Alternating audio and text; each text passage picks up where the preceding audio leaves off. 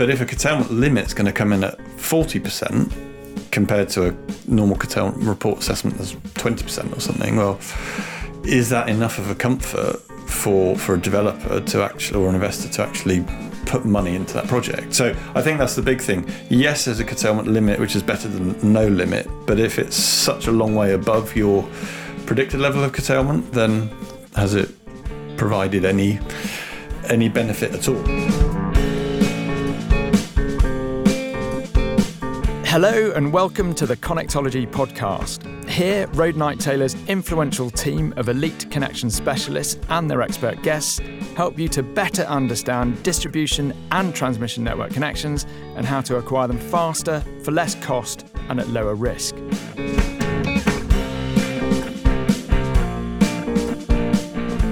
Welcome to this episode of the Connectology podcast, where I'm talking to Pete Aston, one of the connectologists here, about SCR curtailment limits. And very quickly, the reason why we're discussing this is because we're doing a webinar on understanding DNO curtailment reports, and that's being recorded tomorrow. When we just flagged that was coming up on LinkedIn, there was a really good little debate. So if we just want to name check Andy Burndies and Charles Deacon, who flagged this actually really important topic that Pete was going to do a couple of minutes on tomorrow and will do, but it's such a big topic we thought, well, let's very quickly get a full podcast recorded. So without further ado, that's what we're talking about. And Pete, hello. Hi, Hugh. Hi, everyone. And Pete, what are SCR curtailment limits? Okay, so back in May 2022, Ofgem published their final determination on the significant code review. So that's the SCR bit. So significant code review covered two main areas, really. It covered connection charging boundary. So that's, if you're a generator, how, do you pay for the reinforcement works at the voltage you're connecting to or the voltage up? And we've done lots of webinars and various podcasts and stuff on that. So the other element was around introducing better definitions around non-firm access arrangements. And so the use of the terminology non-firm can be a bit misleading. DNOs think of non-firm in terms of the number of circuits into your site, whereas at transmission, when they talk about non-firm, they mean whether you've got availability to your connection capacity sort of all the time or not. So we're really talking here about sort of access in terms of with full availability of capacity of your site. So they tend to now talk about curtailable connections instead of non-firm connections to try and move away from some of that sort of skewed terminology. So SCR talked about connection boundary, and it talked about non-firm curtailable access. And one of the changes within SCR around curtailable connections was all around introducing a curtailment limit, so an upper level of curtailment. So that's what we're talking about today.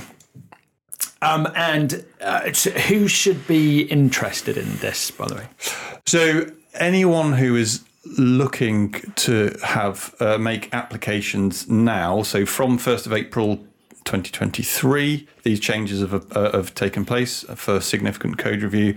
So anyone who's looking to put in applications now and get offers for connections that will potentially be curtailable, and that could be generation or demand. So this is now quite broad. It could be more or less anyone applying could end up having a curtailable connection, and so these curtailment limits could apply pretty broadly. And to what extent or proportion of connection offers might actually be impacted by this methodology? Yeah, so it's a really interesting one. I think it's all about curtailment on the distribution network. And so there are lots of places on the distribution network that are full. This could impact sort of two groups of customers. One group of customers is those who are applying for an enduring curtailable connection. So that would be where you know there's reinforcement on the network that you're going to be charged for and you don't want to pay for it or wait for it. So you're going to apply for an enduring connection. You're going to want to obviously know about this curtailment limit because it's going to impact for the duration of the site connection time frame. Other customers might have like a temporary curtailment connection prior to the DNO undertaking reinforcement that customer is not paying for. So they're quite happy to have this as a temporary solution. And for those particular customers, I guess there's less impact from this because they know that they're going to eventually come off curtailment. But it's still going to be, very important for them to know for the 5, 6, 7, 8 years, whatever it is that they have the temporary curtailable connection, what's the impact of this upper limit of curtailment on them? Okay, so it could be quite a lot of connections. So for a lot of people who, because of SCR coming into force on the 1st of April, they're expecting their reinforcement works to be free, and potentially they will be free in terms of they won't have to pay for them by sending money to a DNO's bank account, but the freedom that the DNOs have over the level of curtailment that they can impose uncompensated curtailment means that actually that there is likely to be a financial impact. Yes, I think there will be. Under a temporary curtailable arrangement under SCR, the customer still bears the cost of that curtailment. The point of introducing the curtailment limit was for customers to understand, the maximum exposure to that curtailment. And the general idea with SCR is above that curtailment limit, the DNO will either compensate the customer for loss of energy above the curtailment limit, or they will look to secure capacity from the market, go out to some sort of flexibility, publish some sort of requirement for flexibility service, so get market-driven prices for dealing with that, so that they're effectively paying to curtail someone else so that you, as a customer, don't get curtailed, and it's cheaper for them to curtail someone else rather than you.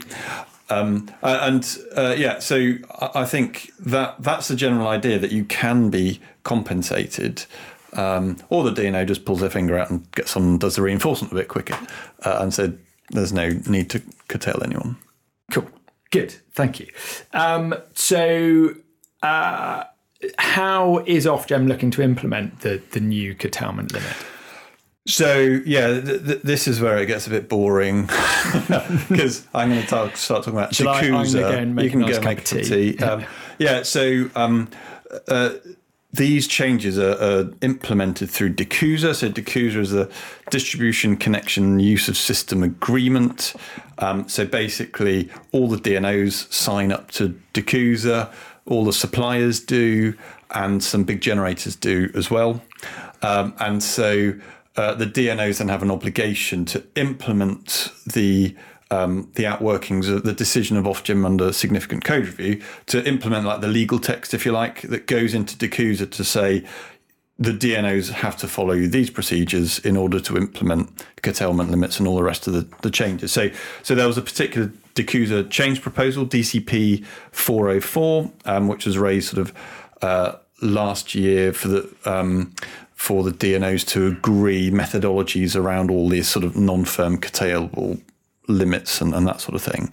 So that's the vehicle for which this is working through. So I've hopefully will be able to post a link, Hugh, to the description. Yeah, in the description to DCP 404, which you'll be thrilled to go and read. I can't wait. You can't wait. But within that, there's some.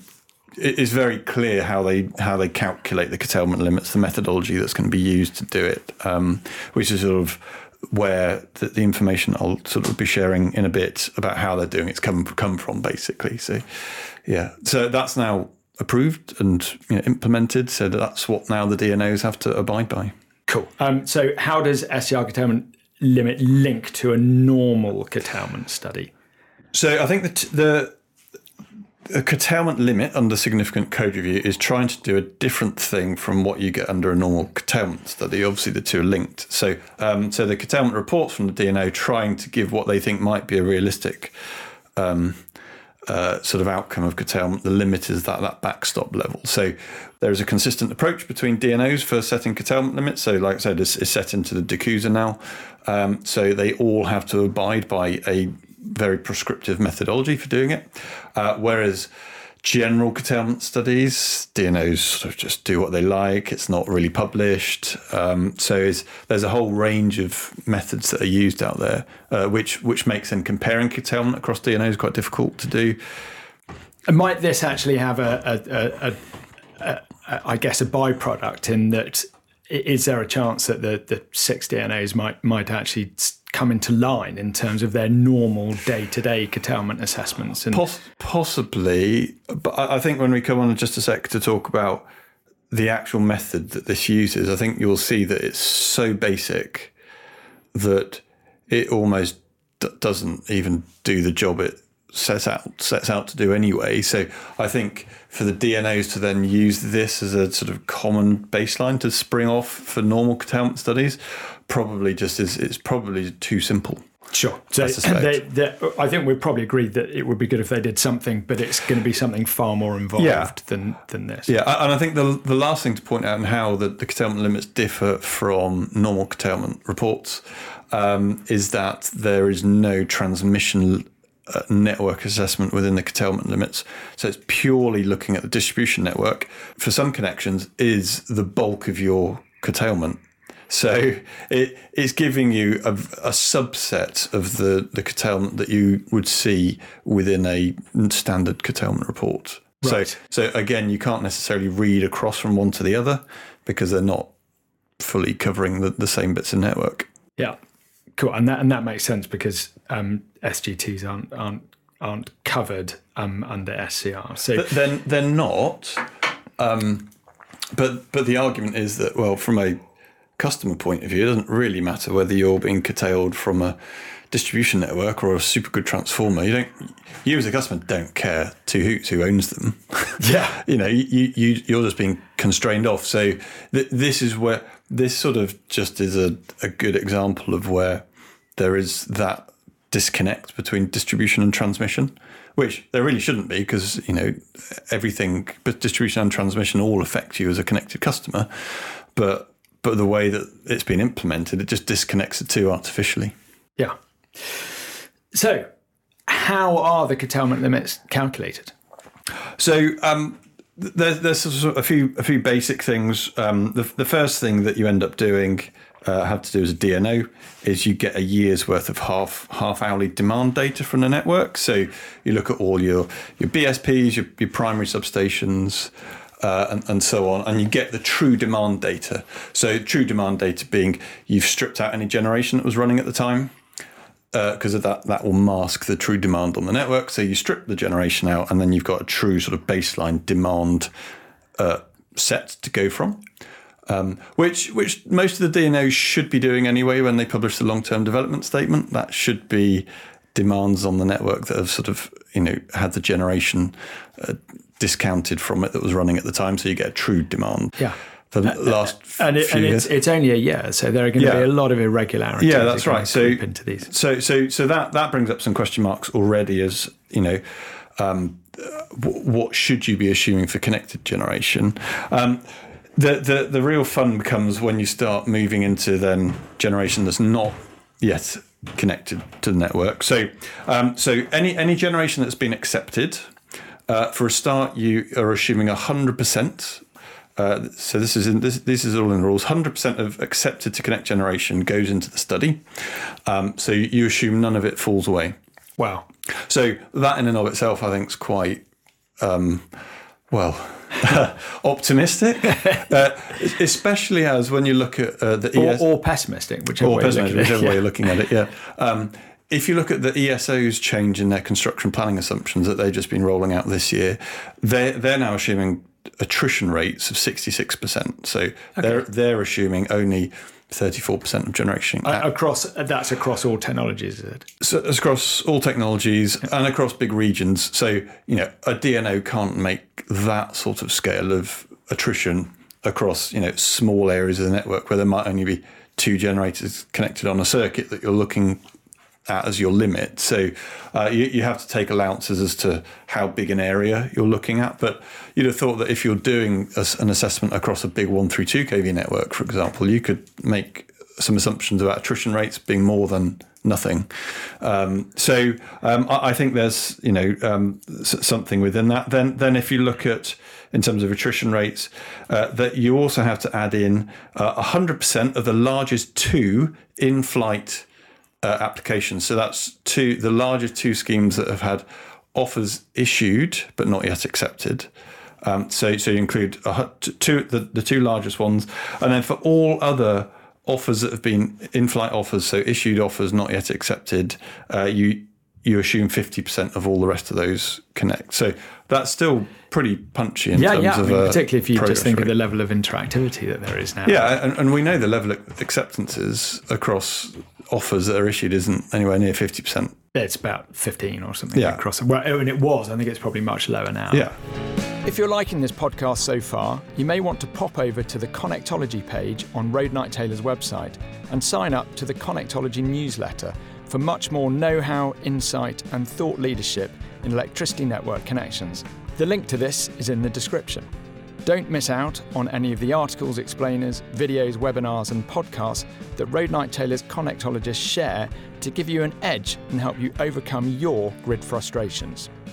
So just looking at those sort of attrition rate figures, they will put into your analysis a lot more generation than there's realistically likely to be there, and therefore starting to already inflate your curtailment limit quite high. And so bear in mind, the higher your curtailment limit, the less chance there is on the DNO compensating you. So a high curtailment limit is good for the DNO, bad for the connecting customer. So bear that in mind.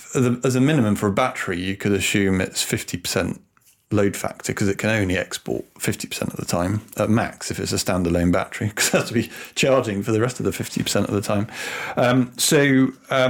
Then for solar, it does suggest a generation profile, but this generation profile it's nothing from midnight until 10:30.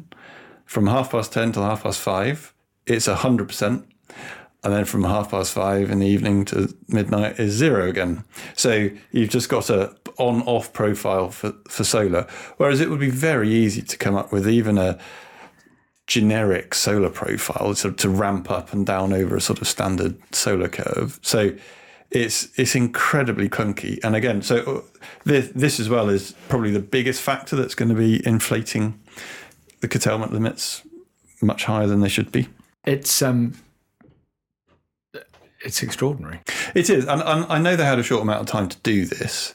So Ofgem's decision came in May. They had to pretty much get this written by like November time. It's a short period of time. Bearing in mind that there are some DNOs that were out there, the sort of NGED UKPNs who were really quite advanced with A&M, other DNOs like ENW that hadn't really done much A&M at all. So there was a big disparity within the DNOs as to how far advanced each of them were. But even so, I think they could have done better than this. And then just sort of briefly, the last assumptions that you do, you take an assessment of your network capacity, taking into account outages and so on. And then you use 95% of your network rating to assess the curtailment against. So when you've modelled the power flow and it gets above 95%, you start curtailing your generation. So why didn't they use 100%? Because that's what the network limits are. Bearing in mind how much fat they've already built in with those other assumptions. So all of those assumptions that they're building in just are leading to curtailment limits that are going to be well in excess of an actual curtailment report. And I did hear one DNO say on a webinar seminar thing, their assessment is that these curtailment limits will be up to double what you'd get on a normal curtailment report. Right. Okay. I don't know if they'd done any analysis on that or just sort of thought this is bad and it's going to be a lot more. And just to put you on the spot, a normal curtailment report, how pessimistic might they be? I mean, some of those are pretty bad anyway. So a lot of DNOs will already be assuming under curtailment reports that, batteries are exporting 100% of the time, which is that, there's pressure for them to change, and some of them are changing to have a much more sensible profile for batteries and existing generators. But, there is generally more thought that goes into that. But, yeah, I would say existing just normal curtailment reports are quite pessimistic in and of themselves anyway. Yeah, sure. And what are the what are the shall I go again? Yeah. What are the implications of this method? So I think that the first implication is fairly obvious, really, in the sense of the higher that curtailment limit, and we've sort of said it's going to come out high, the less risk there is of the DNO having to compensate the customer, and so the more risk there is as a customer that you're not going to get compensated. So let's say the DNO curtailment report came out as 20% curtailment, and you thought, well, I might be able to cope with that. But I'm a bit cautious around the fact that this is an open-ended curtailment. The DNO's curtailment reports generally say our estimation is 20%, but we're not going to guarantee any level of curtailment. So it could be anything, but we think it might be 20.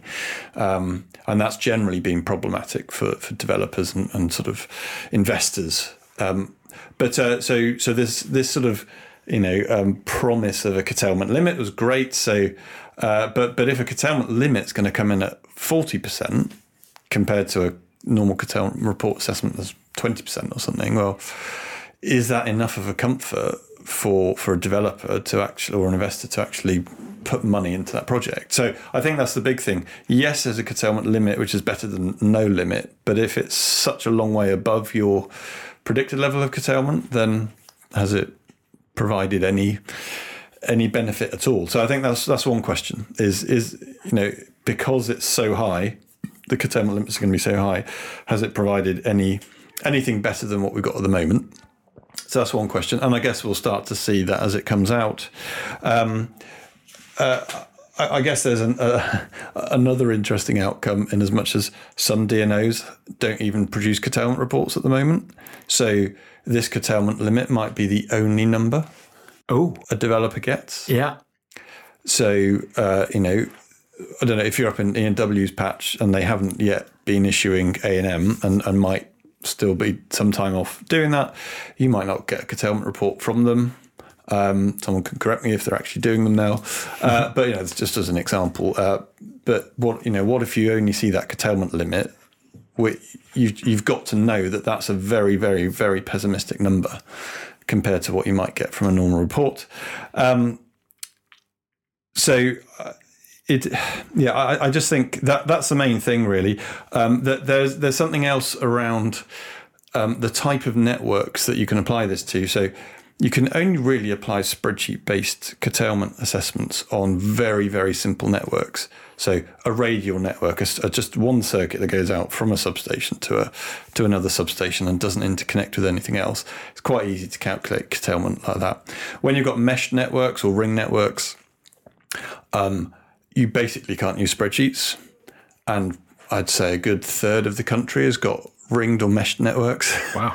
So how you apply this spreadsheet-based approach to anything that's more complicated than a radial network there's a massive question to it. In the guidance in DCP 404, it just says something like the DNO needs to apply factor or something vague and woolly like that to just say, well, we don't really know how to do this, but give it your best shot. Just to account for the complexity on that part of the network. That's right. Because, if you're poking power at one circuit, it can go 2 or 3 or 4 ways on a mesh network, whereas on a radial network, it's just can only go one way. So it's really easy to make the assessment. So, and the way that DNOs deal with complicated mesh networks is, they a lot of them outsource it to some providers who run complicated assessments that can take computationally days to run.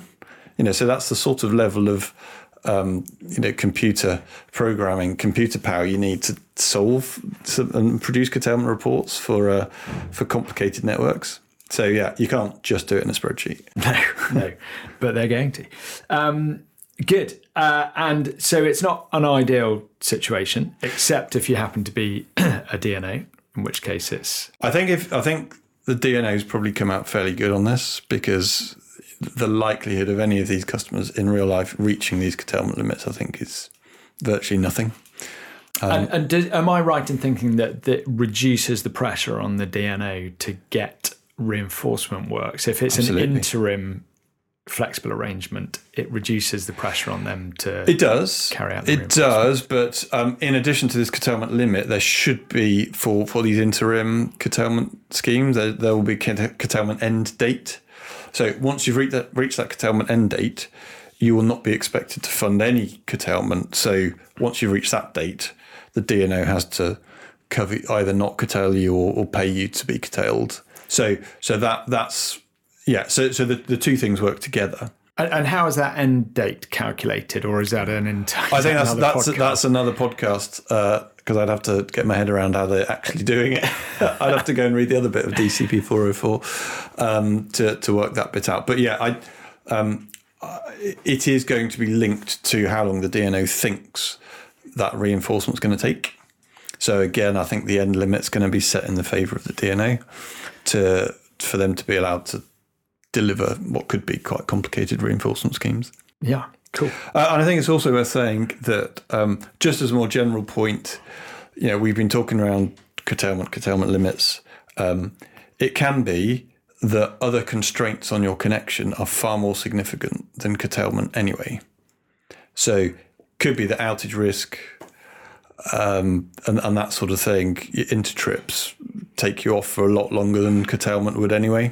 Yeah, there does seem to be and it's healthy that developers and investors are looking at curtailment, but it's something that I must say I get from you and Philip an awful lot, is that actually it can be just relatively insignificant compared to the outage risk. And I think you're working on a project at the moment which has got which is connected and has got something like 6 million quid's worth of outage risk associated with it in a single year, and that's a 132 kV connected project.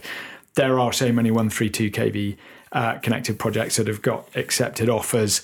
And with all of the connections, the number of outages that there are going to be in order to enable these projects to connect, I imagine there's going to be a rash of outage that will make this sort of pale into insignificance. Would that be about right? Yeah, I think so. You can easily on the 132 network experience weeks or months worth of outages because of just tower painting or changing towers or changing various bits of kit. 132 kV outage risk is quite significant, and you really need to look at that in your connection offers because it's a massive problem. You want to have the conversation before you connect because it's a lot easier to sort it out before you've connected than once you've connected and you realise each year you're going to be off for 2 months or something. Yeah.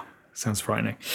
So what can our audience here do about the methodology that we've just discussed around that curtailment limit? So I think the first thing is just be aware of what the number is. It's just a number that's based on massive amounts of unrealistic assumptions. So I wouldn't pay too much close attention to the number.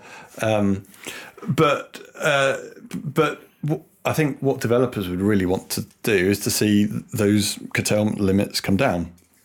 And the way that you'd have to do that is to look to change the rules, because a DNO is going to say, I have applied this methodology correctly. This is your number. That's tough. You can't go and change it. So what you have to do is go and change the methodology. So the good thing is you can look to make changes to DCUSA. So if you happen to be a signatory to DCUSA, you can suggest modifications. And who are those signatories? Well, So some of the main signatories are the DNOs. So I suspect that they're not going to be willingly looking to change the methodology to reduce the level of these curtailment limits. So yeah, you only need one party to submit a change mod proposal, and that would then convene a working group for them to then thrash out what this looks like. And I think that some of the key things that you'd want to look at are like getting suitable generation profiles. So these aren't things that are going to be difficult to implement. So it's like, well, you could just have a solar profile that actually looked like a solar profile, not not binary. Building in some better attrition rates, reducing them from assuming 100% of things are going ahead to a bit less. Raise those asset assessment limits from 95% up to 98% or 100%. So I think there's a few things that you could do in there to suggest improvements to the methodology that could make quite a bit of difference. Yeah, cool. And have we exhausted the subject? I think pretty much. I'm sure there'll be more that we'll say on it once we start seeing some actual curtailment limits coming out. Because I think we'd want to be having the conversations with the DNO about, well, have you applied that methodology correctly? Can we see your working, please? Because there is a spreadsheet that's provided with the DCP 404, so I guess the DNO could just produce that spreadsheet for you, and you could say, well, what is it? I want to look through it, please. I want to check that you've got this set correctly. So I don't think there's any harm in actually challenging these, but we're yet to see them issued yet because we're not yet 3 months from the 1st of April. Yeah, of course, the offers aren't yet coming out, and I guess even so, there is still the problem that the data that they're modelling, so that the demand data and generation data isn't necessarily completely bulletproof across all the networks. Would that be right? Yeah, that's right. There's always data issues. A big part of this is getting the data right. And a lot of this data won't be published. So not every DNO or not many DNOs publish their half-hourly demand data, for example. So you don't necessarily have all the information for you to go back and, do this calculation for yourself. So in certain circumstances, it wouldn't necessarily be inappropriate to go and ask the DNOs, well, give me the same data that you've got. I want to turn the handle on this myself. Which I think should be absolutely part of the course. I think that data, every time a coconut, whether or not it's under SCR or not, that you should be able to get that data. And absolutely. And this is so Ofgem have sort of got this open letter going at the moment, I think, where you can reply to, although the replies close on the 16th of June. I think you've written our reply. I have written our reply, but by the time this podcast goes out, the closing date will have passed for the 16th of June. But nevertheless, that gives an opportunity for developers to sort of say to Ofgem, well, this is the sort of thing we want from the DNOs. We need transparency of data so that we can see if we can come up with the same conclusion based on the same methodology. Yeah. And it would be good to have all of those assumptions as well as the data. Yeah, absolutely. So that everybody, and obviously it would be great if all the DNOs used exactly the same assumptions. Yeah. A good thing with the curtailment limits assessment is that they should all be using the same assumptions because they're codified. The fact is they're rubbish, but they should all be using the same assumptions. Yeah. Well, hopefully, fingers crossed that there is going to be a decuser change modification. Well, if you're a generator listening and you are a party to decuser, and you want to change this, well, it'd be a shame if somebody. What, you're putting yourself forward for? Well, maybe not. I don't know. I have to ask you, Hugh. Cool, good. Pete, thank you very much. I think we have now exhausted that topic. That was great. And I look forward to seeing you tomorrow on a webinar. Indeed. Okay, thank you. Thanks, Pete. Thanks, everybody. Bye-bye then. Thank you for listening to this episode of the Connectology podcast. If you found it helpful, please share it with any of your colleagues or connections you think may be interested. And please do subscribe at Apple Podcasts, Google Podcasts, Spotify, or wherever you get your content. You can find out more about our services at roadnighttaylor.co.uk. link in the description, where you can also sign up to our free Connectology newsletter for more news and thought leadership in network connections. If, during this podcast, you found yourself wondering what it would be like to have a Road Knight Taylor connectologist in your life, please do email laura@roadknighttaylor.co.uk to find out how their game-changing skills and insight can change the game for you too.